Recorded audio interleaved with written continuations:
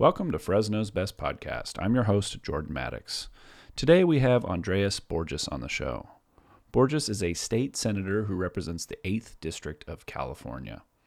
As an educator, he has worked in numerous international and professional and academic capacities, including as a Fulbright Scholar, contributing fellow for the Woodrow Wilson Center, policy specialist at the U.S. Embassy in Kazakhstan, and as commissioner on the U.S.-China Economic and Security Review and Commission. Borges began his public service career as a Fresno City Councilman and a member of the Fresno County Board of Supervisors before being elected in 2018 to the California State Senate. Andreas is the chair of the Senate Agricultural Committee and a vice chair of the Senate Judiciary Committee, with other committee assignments as well.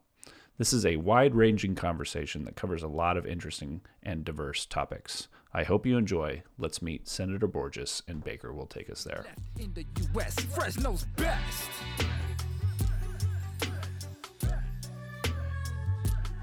Fresno's best.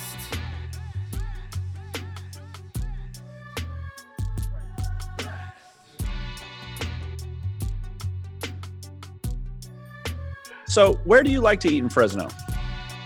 That's a great question, and I should be able to easily explain it to you, but I'm the cook of the household. Okay. And so I love to cook. I think one of the silver linings of the COVID experience was that I was able to teach my two boys, who are 8 and 10, really had to take a deep dive into cooking and the process. And so I tend to be a little harsh of a critic, that I want to eat things that I myself can't prepare or my wife can't prepare. We come from a Greek family, and so we do a lot of Greek food at the house. But going out, I think one of the places that I love the most is a Lao Thai place called B&K over on the east side. And they've got the best lob, and it's taken me years to get them to give me the full spicing that I really enjoy. But it's absolutely phenomenal. Yeah, I mean, I've also cooked a lot during the pandemic, and it is true that, you know, if you have the right ingredients at home, you can really recreate most things you experience. For me, it's like, you know, it's someone that does barbecue well, like where I know that's going to take me 4 or 5 hours to do it, or someone, you know, speaking of, you know, not Greek food, but like Armenian food that's done really well, like. You know, and I just had Rob Saroyan on. We were talking about our favorite Armenian places in town, and I'm partial to the Ark. That's where I go to church. Where is your place of worship in terms of Armenian food? Place of worship. No, I just mean like favorite restaurant in town. The most available Armenian food in the valley is influenced by the minor Asian refugees and immigrants, which has strong similarities to Greece, because Turkey and Greece are quite similar as well. Now, as opposed to the Armenians from former Soviet Armenia, totally different in many respects. So my preference is AJ's. If we go out and get Armenian food, AJ's, and I'm almost certain that Rob Saroyan and others who've been guests on your show would probably say the same thing.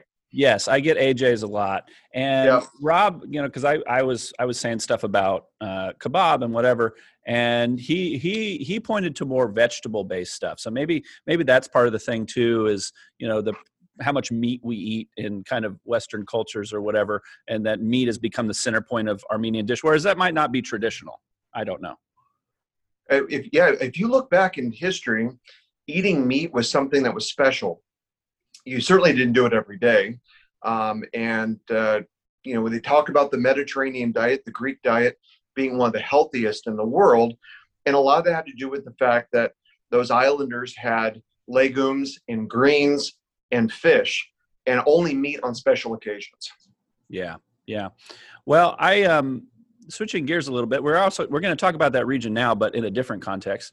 Ultimately these conversations for me are the conversations I want to have, and what interests me about someone. And when I first I think I first learned about Kazakhstan through Borat, which is probably not the best entry point to study the region. But Kazakhstan is one of the most interesting places in the world because it sits at this kind of inflection point between Russia, China, and the stands. And I'm fascinated, one, in its success, which I wonder if it's due to oil or the fact that there's a large presence of, Russian, I don't know, I don't even know what to call Russian ethnically people living in that region.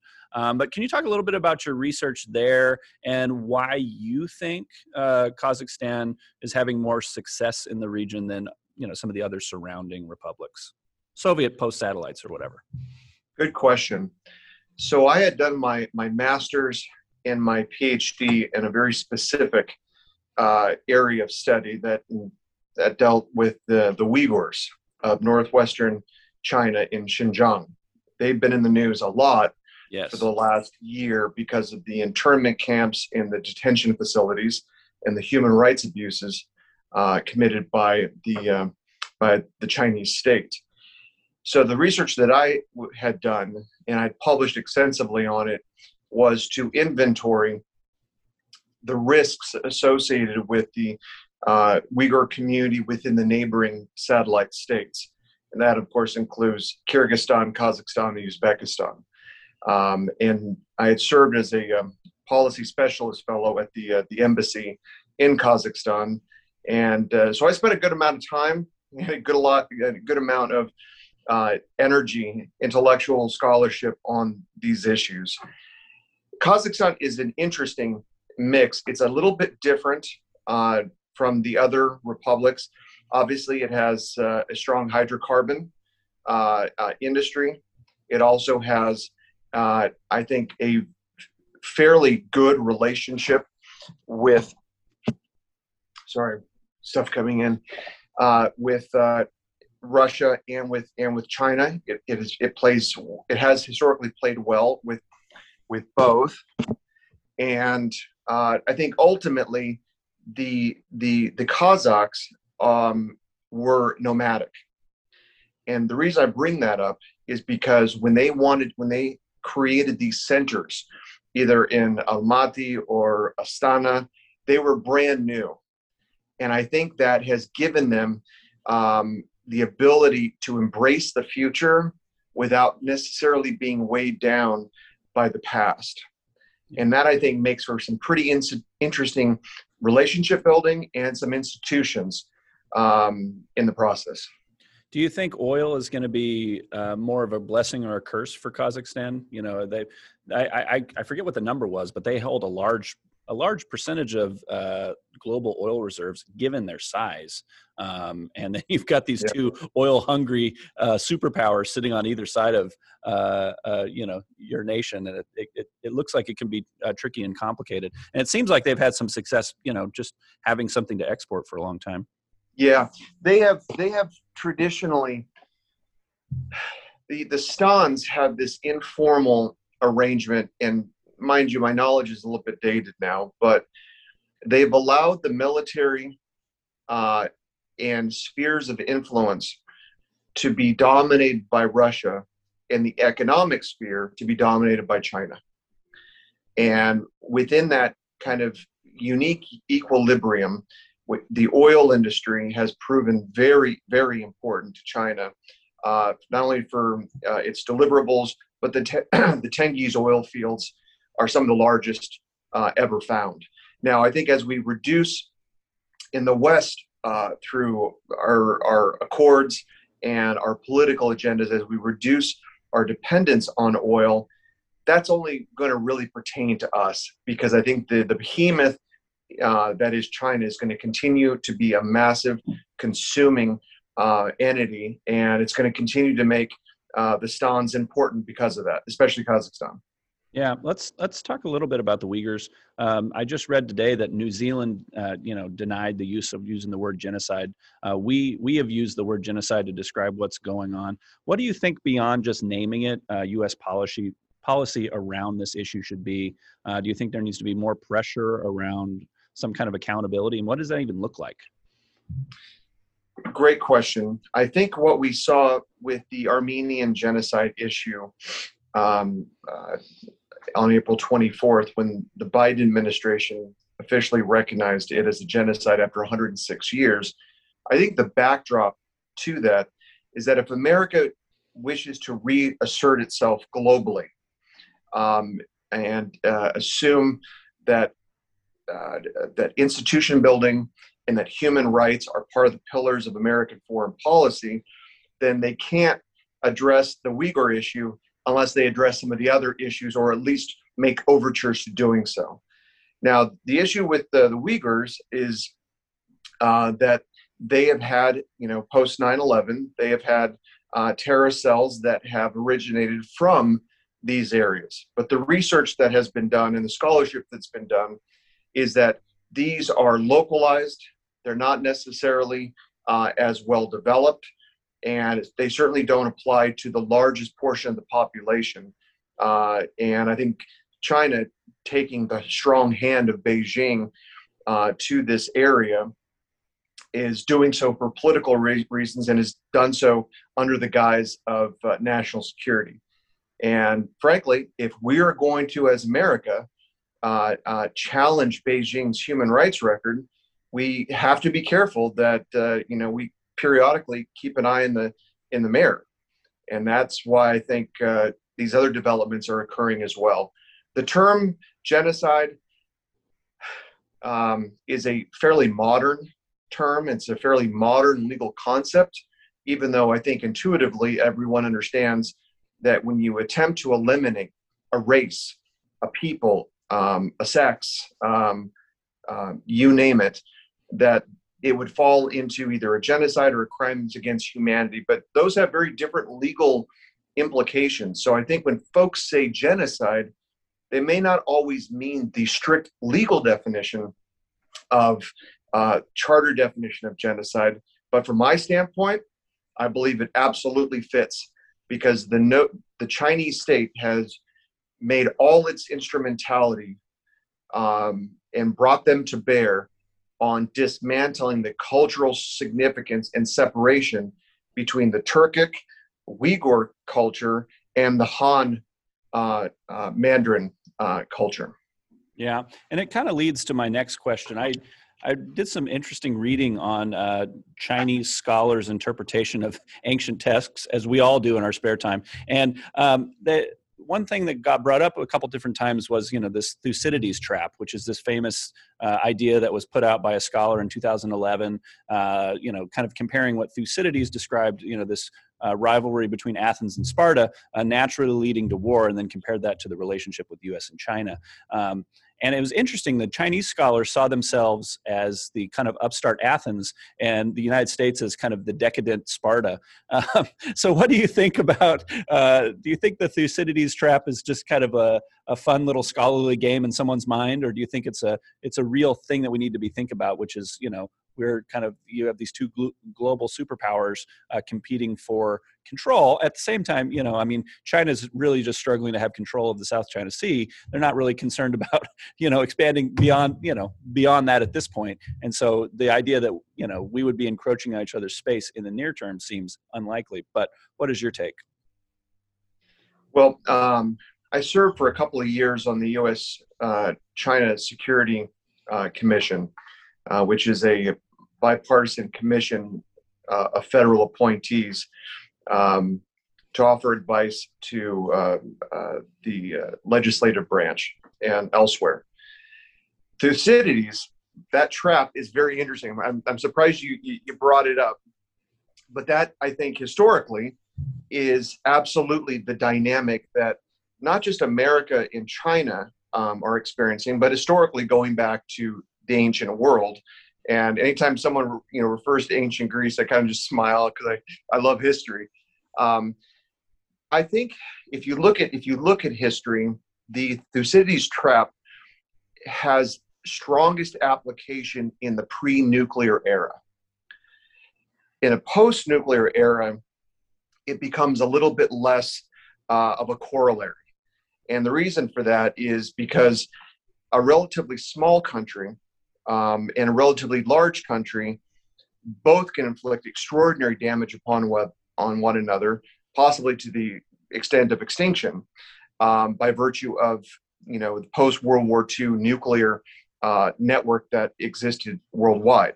China being a nuclear power, Israel and, Pakistan and India. There's lots of nuclear powers around right now. So I think the idea of warfare is something that we would be absolutely remiss to not acknowledge is very real, especially in the South China Sea. Yeah. But let's not kid ourselves. China's ambitions are not as they are represented by the Chinese apparatus. They are fully building out their Africa base in Djibouti. They have multi-use port access control, whether it's in Greece or across the globe. So we are in an era of Pacific competition, and it will define the entire century, I suspect. But there is probably a very high likelihood that we will have military conflict, but maybe not full-scale world war at the level that we experienced before. It'll be kind of like, elements of the Cold War where you have these proxy fights over regions that provide resources or something, right? Where you'll have the U.S. and China fighting over, certain mining facilities in Africa or whatever it might be. So that's kind of what you're getting at, is what I'm gathering. Yeah, but I also think that we are in a philosophical war. It's not as clearly defined as it once was during the U.S.-Soviet era, but the U.S.-China era of autocracy versus the sustainability of democracies, we are now in a more clearly defined philosophical role on what form of government is best in this new world order, because we are certainly in an emerging and nascent new world order. I could talk about this stuff all day, but I'm going to make a transition a little further back in your career when you were on different domains of the local government in Fresno on the city council as well as the board of supervisors. Can you talk a little bit about some of the differences and similarities between those governing bodies, just in terms of how they get things done? I mean, I think people in Fresno are much more familiar with the city council and who the city council members are and the kinds of things that they want to do. And then the board of supervisors kind of seems this mysterious cabal of ag interests or something that stand apart, and you don't really know their names or what they do exactly, but they seem like they have a lot of power. Can you describe kind of the differences to give people some a picture of how these two bodies work? Certainly. And so I came to Fresno after law school back east, and we had been living overseas. My wife Anna is a Fresno native, and so I took a job teaching at San Joaquin College of Law, and got involved in civic affairs. Eventually ran for city council. So the city council, one of the easiest ways to understand how the city of Fresno political system works is that it is a modified strong mayor form of government. And what I mean by that is there is essentially a CEO of the city of Fresno. So look upon that as the executive branch, and look upon the city council as the legislative branch. They share power in different ways over different jurisdictions. So the rule is, if you can get 5 city council members to agree on something, then they can override the power of the mayor. But they have no control over directing city staff on what to do. So there's this built-in inherent tension between the mayor, who is the figurehead and most powerful person in the city of Fresno, but collectively then the city council of 7, they have to share power in a variety of different ways. County of Fresno, however, does not have a mayor. It has 5 supervisors who basically have very strong control over the district they represent, and because they're such a small number, they will basically instruct the CAO on what to do. And the CAO is the county administrative officer, who is more like the manager. So the board is totally different One, it doesn't get anywhere near the media coverage the city council does. So folks, you're totally right. Folks don't necessarily know who their supervisor is and don't necessarily know what jurisdiction they have. And so when you compare those two animals, they're dramatically different in culture and in process. And I'll finish with this, is that historically there have been extended periods of time where most of the supervisors represent or come from agriculture. And I happened to, when I was on the board, I represented the heart of Fresno, District 2, which is basically, the urban portion of the top half of Fresno and parts of Clovis. And so you would have 3 of 5 who happen to be, a little bit more agricultural in their orientation. Well, then there was a second that was brought in, and then a third. So right now you have 3 individuals from the city of Fresno and 2 from the rural territories. Nice. So it changes a little bit over time. Got it. Well, we're going to change gears here for a second and do a section of this that I call overrated versus underrated. I'm going to throw out some topics, people, concepts to you. You can tell me whether you think they're overrated or underrated. Sometimes they can be to the point where you might want to pass, and that's fine as well. And so we're going to start with, we'll start with a softball. Overrated or underrated, the Fulbright Scholar Program? Personally, I think it's absolutely underrated. I think it's one of the most significant foreign policy tools that we have. Okay.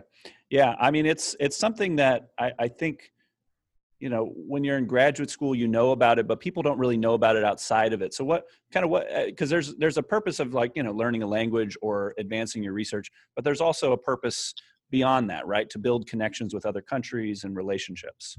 So the Fulbright program is a scholarship or fellowship that allows Americans to go and study or work overseas for a period of time, mostly academically oriented, and also for folks overseas to come to the U.S. So there's reciprocity in how it's done. I was a Fulbright scholar in Greece and worked at a think tank, focusing mostly on national security related issues. But you cannot underestimate the value of America's strength is built not just on its innovation and its culture of entrepreneurship, but its intellectual capacities. And so when you bring students over to the U.S., the traditional model is that they get to understand what America is about and some of our virtues and some of our shortcomings as well. But they go back home and bring that knowledge with them. It helps elevate pursuits that we have worldwide, in my opinion. Yeah. All right. Next one is a little even softer of a ball. The movie My Big Fat Greek Wedding. Well, I'm going to get stuck on this one. I would say it's both over and underrated. The reason why it's underrated is because it applies not just to Greeks, but to Italians, to Mexicans. Literally, you can draw the same parallels. The reason why it's overrated is because, we hope as Greek Americans that we have overcome these cultural cliches. But so when they're referenced, you kind of roll your eyes a little bit. But overall, it's a fantastic movie. Another heady concept, overrated or underrated, the concept of Eurasia. Seeing Europe and Asia as one landmass as opposed to 2 separate continents. I've had this discussion at length with my father-in-law, and the dividing line between regions of the world based on continental shelves, I think, is overrated.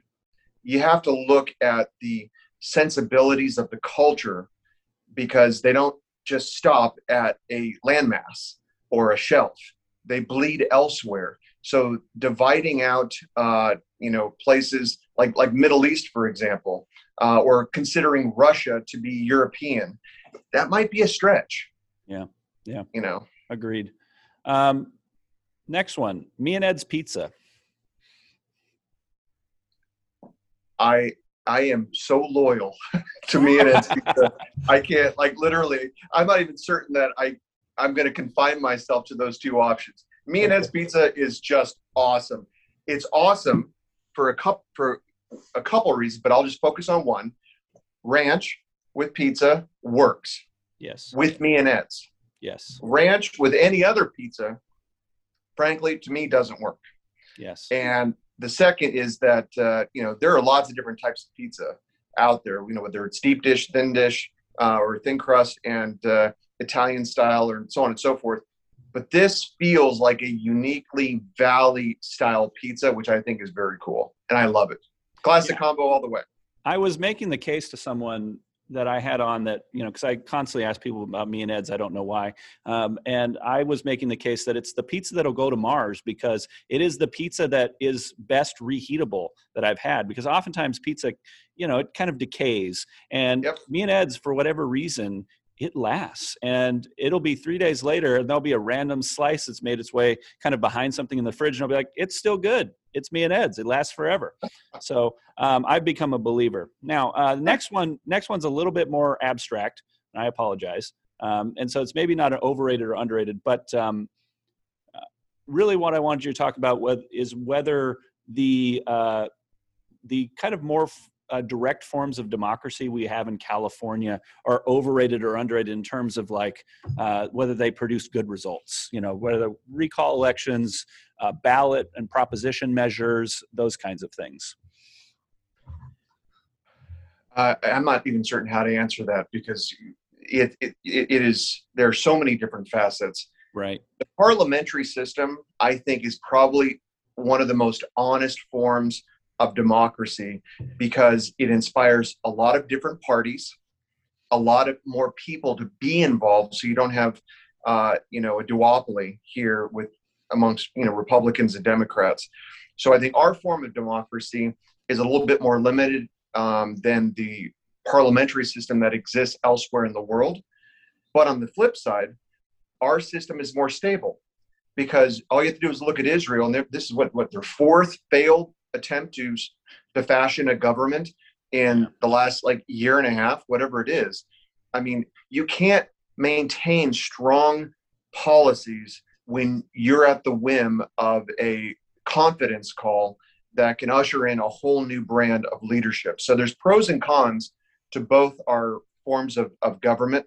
California, I think, is not performing well in many respects, because I think we have lost the competition of ideas, that there is not a shared marketplace or exchange of ideas between the center left and the center right. Because normally democracy works best when both those powers influence an outcome. That, I think, is how government functions better than when you have a complete supermajority in all constitutional offices in California from one party. Then it begins to break up into more distinct and deeper factions. So I think California is not performing as well as it can. And all you have to do is take a look at the metrics of the California dream, income inequality, vertical opportunities, and the amount of COVID highlighted so much of what it means to live in a place where you can afford a home, and California is just not there. It's tough. So there are a lot of lessons that COVID is going to be teaching us that will continue to reveal themselves. But one of them is California worth the price tag in headaches? Yeah. And I think, the amount of recall, people that have signed up for the recall election is a testament to the fact that people are dissatisfied, whether you agree with them or not.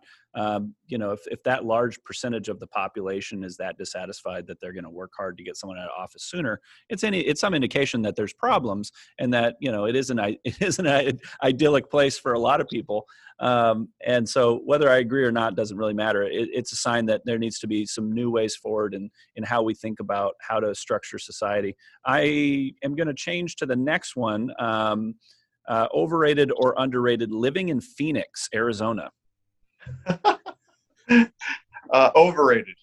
Okay. Nothing against my Phoenician friends and all the years that I spent growing up and living there, nobody should be living in a place that is 122 degrees.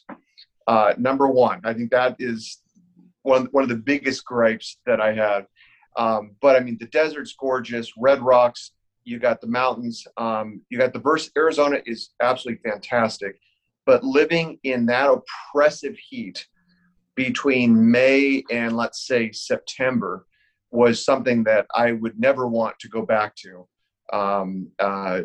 just because it just doesn't fit with me. Now, Fresno is not exactly a cool temperature place either, but we have far more access, whether it be to water or to the mountains, than Phoenix does into the surrounding areas. Last one, and overrated and underrated. Environmental scorecards, overrated or underrated? You mean like political scorecards? Yeah. So there's a group that keeps track of environmental scorecards on different politicians. Oh, I think those are all meaningless. And I'll tell you why I think they're meaningless. Yeah. Is because one, the scorecard is only based on the legislative matters that come before a legislative body. So you're being graded on what is being brought before you, maybe not necessarily on what legislation is being proposed or what ultimately makes it to the floor. And so when you have these scorecards, you tend to have these factions that have more allegiance to a particular political organization or sentiment or philosophy that will gravitate toward the things that they like and then judge across the board. And I would be surprised I was a Boy Scout. I take my boys to the river, a canoe. I love the outdoors. I was the Conservancy chairman for many, many years. I don't think I probably have a very good scorecard with environmentalists if I were to look into it. Yeah. Well, and it doesn't tell you the reason why someone voted no. Sometimes people can vote no because it doesn't go far enough, or sometimes people can vote no because they see some other externality that's going to result from this particular legislation that the average, political watcher doesn't see. And so those kind of simple calculuses for rating somebody seem like they do more harm to our democracy than help, personally. And can I add that? Yeah, go ahead. Point. There was an organization in Fresno that had a report card for public servants, city council, so on and so on. But they didn't have it for the board of supervisors. And I was asked, why wasn't that the case? So eventually there was enough political pressure that they did grade the supervisors, but only took a position on, let's say, 2, 3, 5 pieces of legislation. And the question naturally then became, how many pieces of legislation were passed by the board that you did not take a position on? And there was I think a ratio of like, for every one position, there was 800 bills or whatever it was. And so that's where I think, it has to be much more comprehensive. It can't be just limited to a special interest or a special priority if you're going to grade a legislator. And I understand the motive. You're trying to inform voters to make decisions that are in their best interests. But, these people are obviously have motives themselves. And so it's an attempt to, and have an informed populace. But of course, the challenge with that is you have to understand who's telling you the information. And that's the challenge we're in these days with, where we get our news from and et cetera, et cetera. We can go down that ways a while, but I do want to transition to talking about water because, you said at the beginning, we have a situation with a drought, and this is kind of a perpetual situation we're in California, given our climate, the ecology of California and how it works, these seasons of drought and these seasons of plenty. So my question, to get real specific, is how do you think we can move forward as a state and create something that's equitable, that allows farmers to have water, while not depleting the resources that we have? And I'm thinking about the water table here. How do we create something that works for everybody, that also respects our environment and, the fact that our resources are limited ultimately? Well, that is the perennial question, is where's the balancing act? Because you do want to make certain that we look after our natural environment, our fish supply, our waterways. We also have to appreciate, especially after COVID, the vulnerabilities that were exposed in our supply chain, water security, and food availability. And the latter, of course, being very important in terms of national security. So there is, I believe, a balance. I remember when I came to Fresno, I clerked for a federal judge who was nationally regarded as the water judge. And during that year of indentured servitude, I kind of joke about it. I dealt with a lot of water issues, but the quote that my judge gave me at the beginning, I think was from Twain, that that whiskey is for drinking and water's for fighting, and could not be more true. In my personal opinion, I believe that you cannot have an endless supply of water and not expect there to for agriculture and not expect there to be environmental consequences. On the flip side, you cannot revert California into a pre-automotive pristine state and think that that is a practical political agenda. So that's really how far apart some of these folks are on the issues. There will be times, and in the course of the climate, the revelations of climate change and what that means and how that's impacting us, is that we have to be very, very smart and look at things that we can change, like CEQA. CEQA, which was supported by former governor of California, Ronald Reagan. I believe that he envisioned and others envisioned that we have to understand the environmental impacts when we develop things in California. And I still believe that's the case. But CEQA has Frankenstein into something completely different. It is no longer that environmental shield that it once was. Over decades, it has become a litigation sword.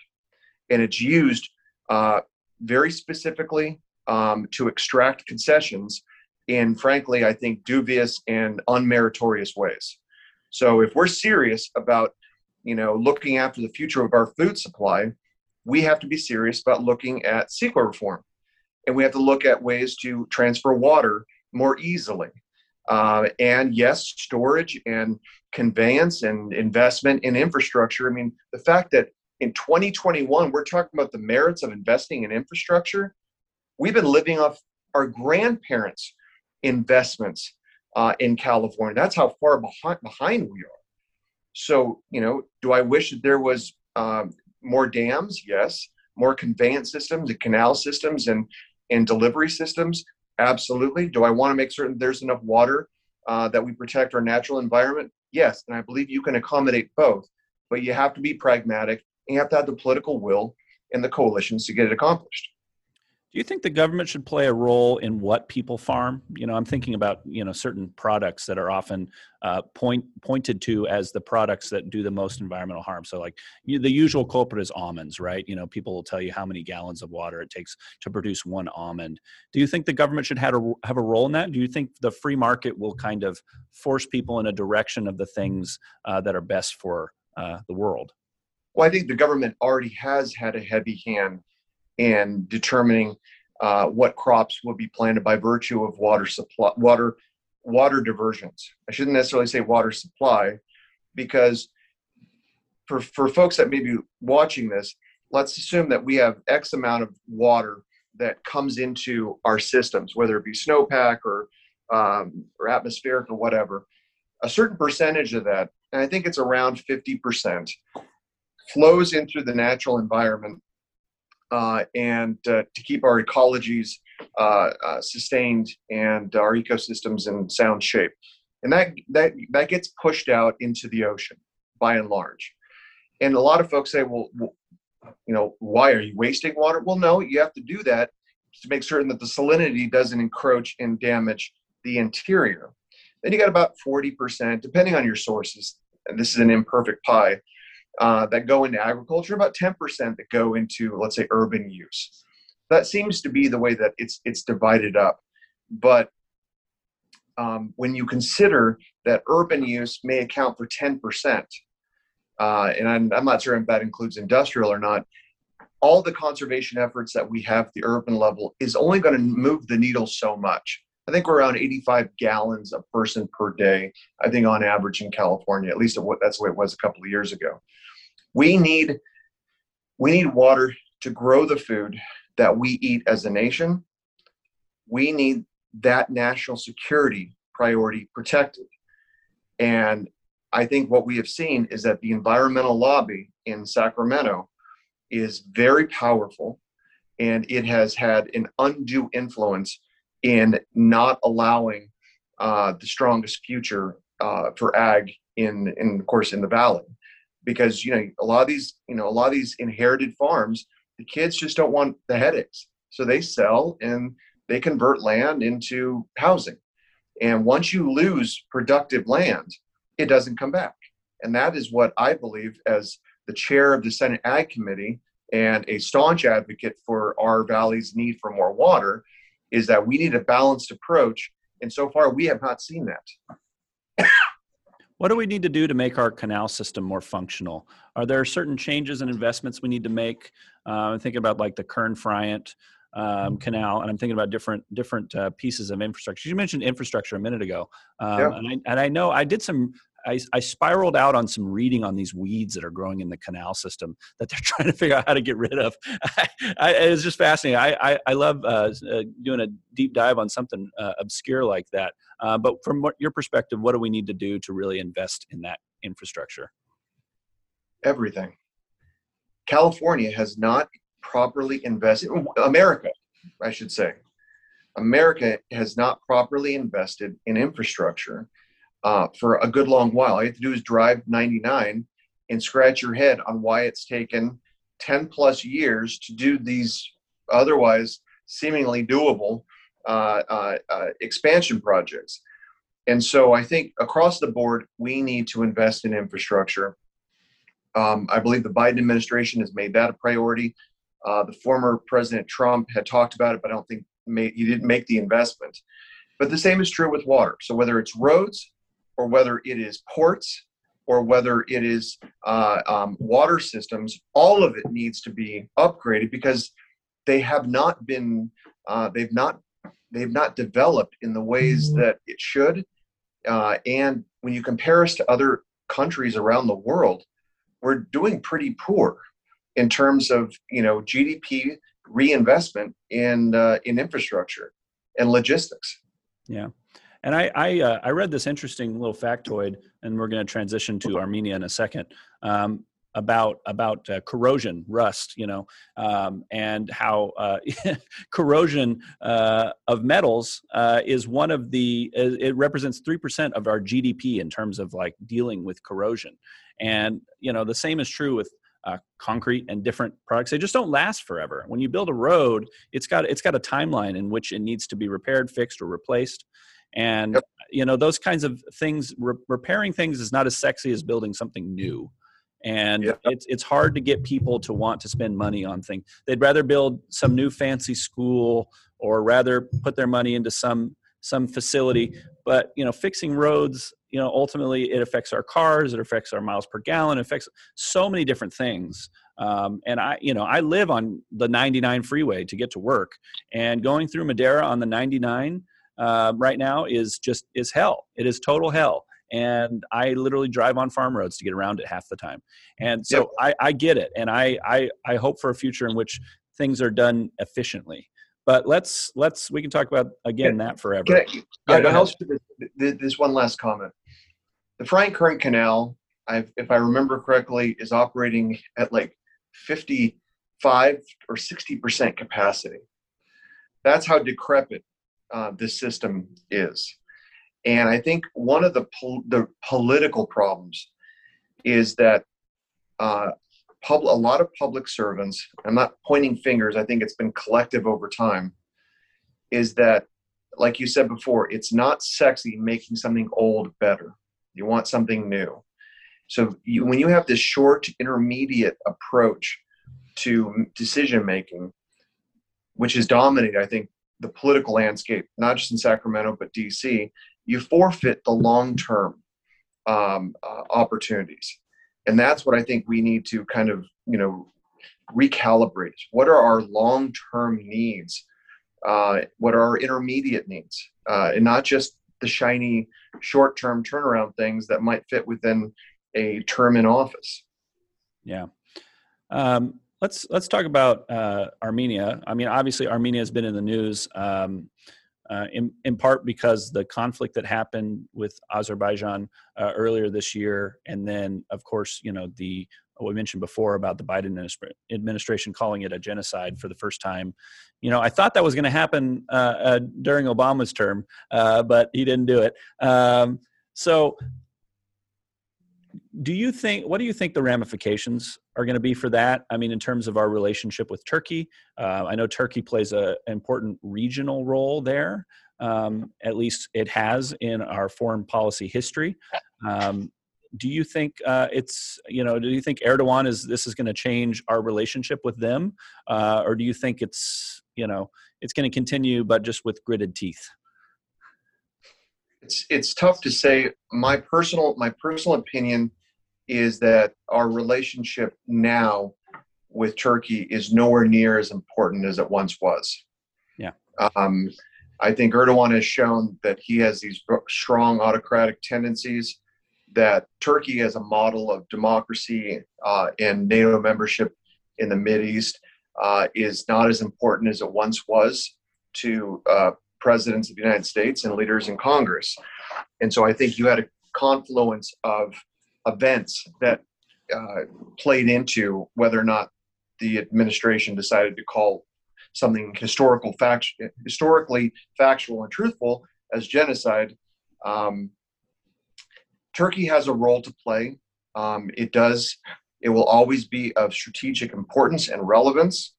And I think we have overestimated, based on the lobbying efforts that Turkey has made for decades, that this is going to sour relations, they're going to close the base, and all these threats.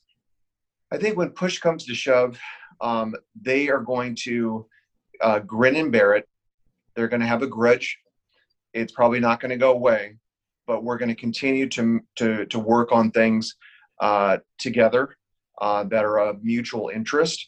But that protected relationship, the veneer of that has waned considerably, as it should. They should never have been protected the way that they were. I've traveled to Armenia was it 4 times, and to Artsakh 3 times in personal as well as professional capacities. My wife's grandmother was a survivor that fled to Greece in 1922. So this hits home. America needs to stand for something. And that is something that has been a hallmark and cornerstone of who we are as a country, as a people. And when we don't stand up for these issues, then the message that sends across the world is they don't have to either.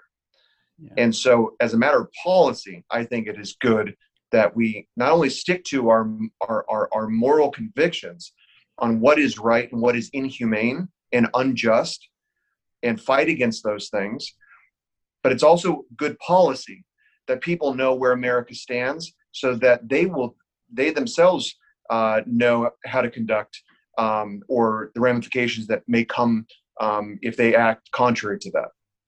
For someone who's not familiar with the long history of denial, I guess you could say, what does it mean for Armenian people to have this word said by the leader of the United States? You know what? Emotionally, it's very important. Nobody has ever said that slavery didn't exist, and imagine an apparatus that said slavery never occurred. The raw emotion that would engender in those that had experience or were descendants from those that did.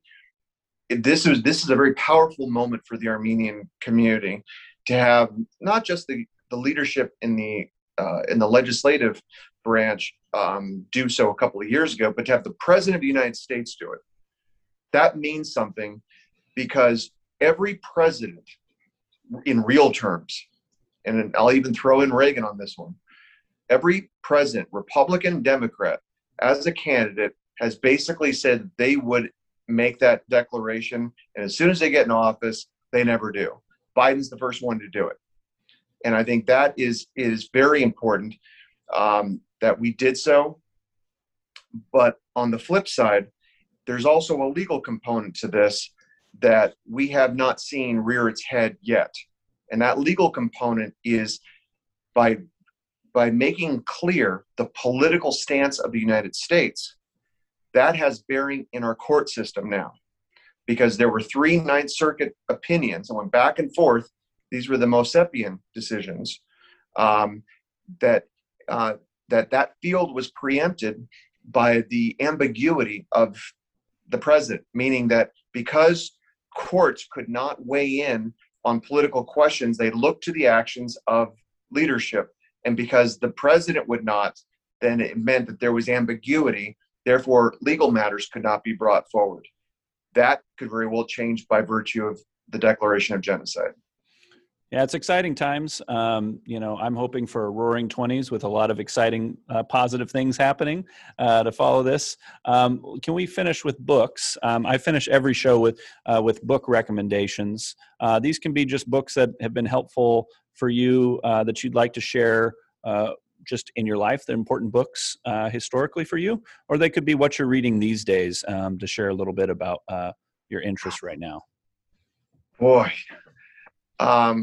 So I studied literature and philosophy, and of course, have done a lot of reading with my other, graduate.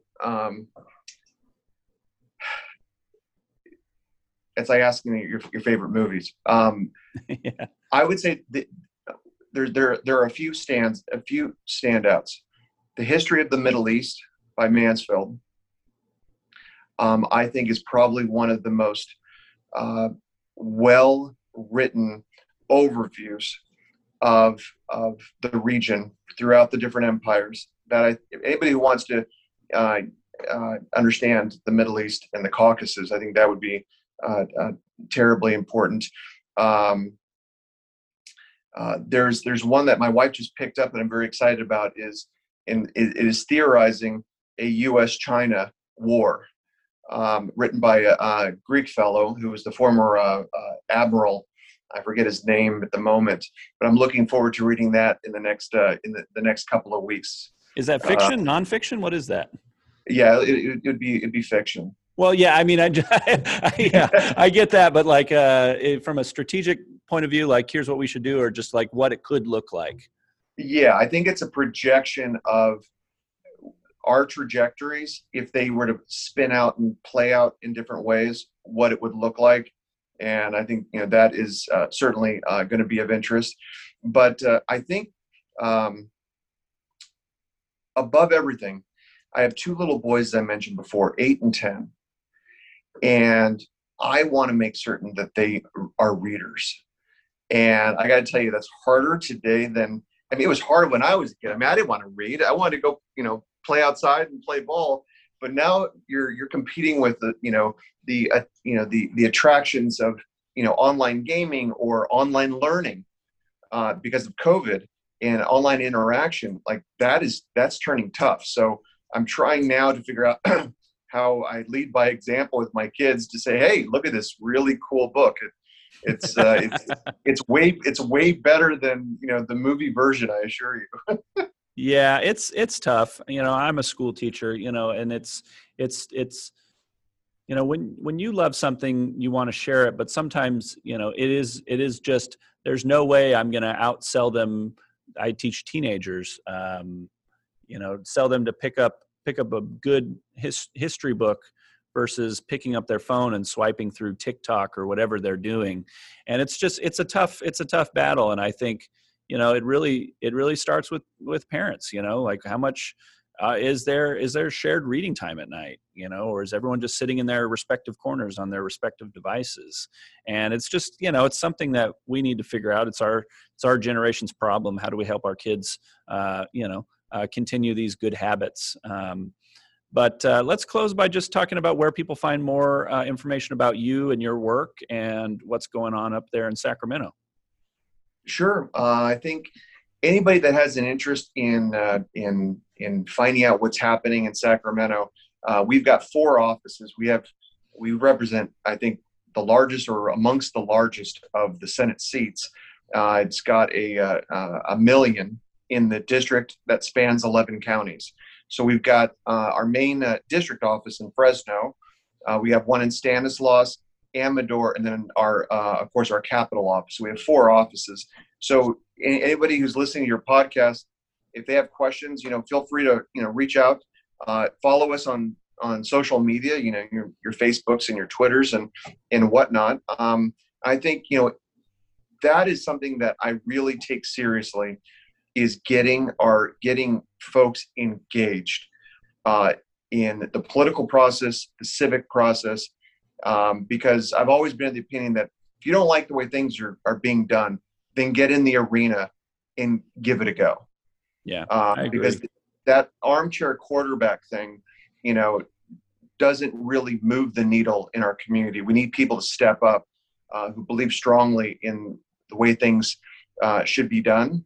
And that, I think, is probably one of the strongest lessons I can impart to the students that I teach as well, is get involved. Yeah. And get involved. And people focus on national stuff too much. There's so much local things going on. We could probably talk about all the local things going on in Fresno. There's so much going on in your immediate environment where you can focus your attention and not worry about who the president is or what drama is going on at, the House and the Senate, because those are important things, but you're most in control of your immediate environment around you. Yep. I mean, I think what's the old saying that, all politics is local. Mm-hmm. That is probably the most understated in terms of importance, a concept that literally everything, whether it be at the city council, school board, county, state, federal, it all comes down to your community, and stay engaged. Yeah. Well, thanks for talking to me. I really appreciate it. Absolutely. I enjoyed it. And the questions were loads of fun, and hopefully your listeners might find some discussion points of interest. I hope so. Politics, religion, culture, art, music, show some respect to the best little city left in the U.S. Fresno's best. Thank you for listening. I hope you enjoyed today's conversation with Senator Andreas Borges. As always, you can support this podcast by either leaving us a rating and review on Apple Podcasts or wherever you're listening, or by making a financial contribution at our Patreon page, which is www.patreon.com/FresnosBest. We'll see you next time.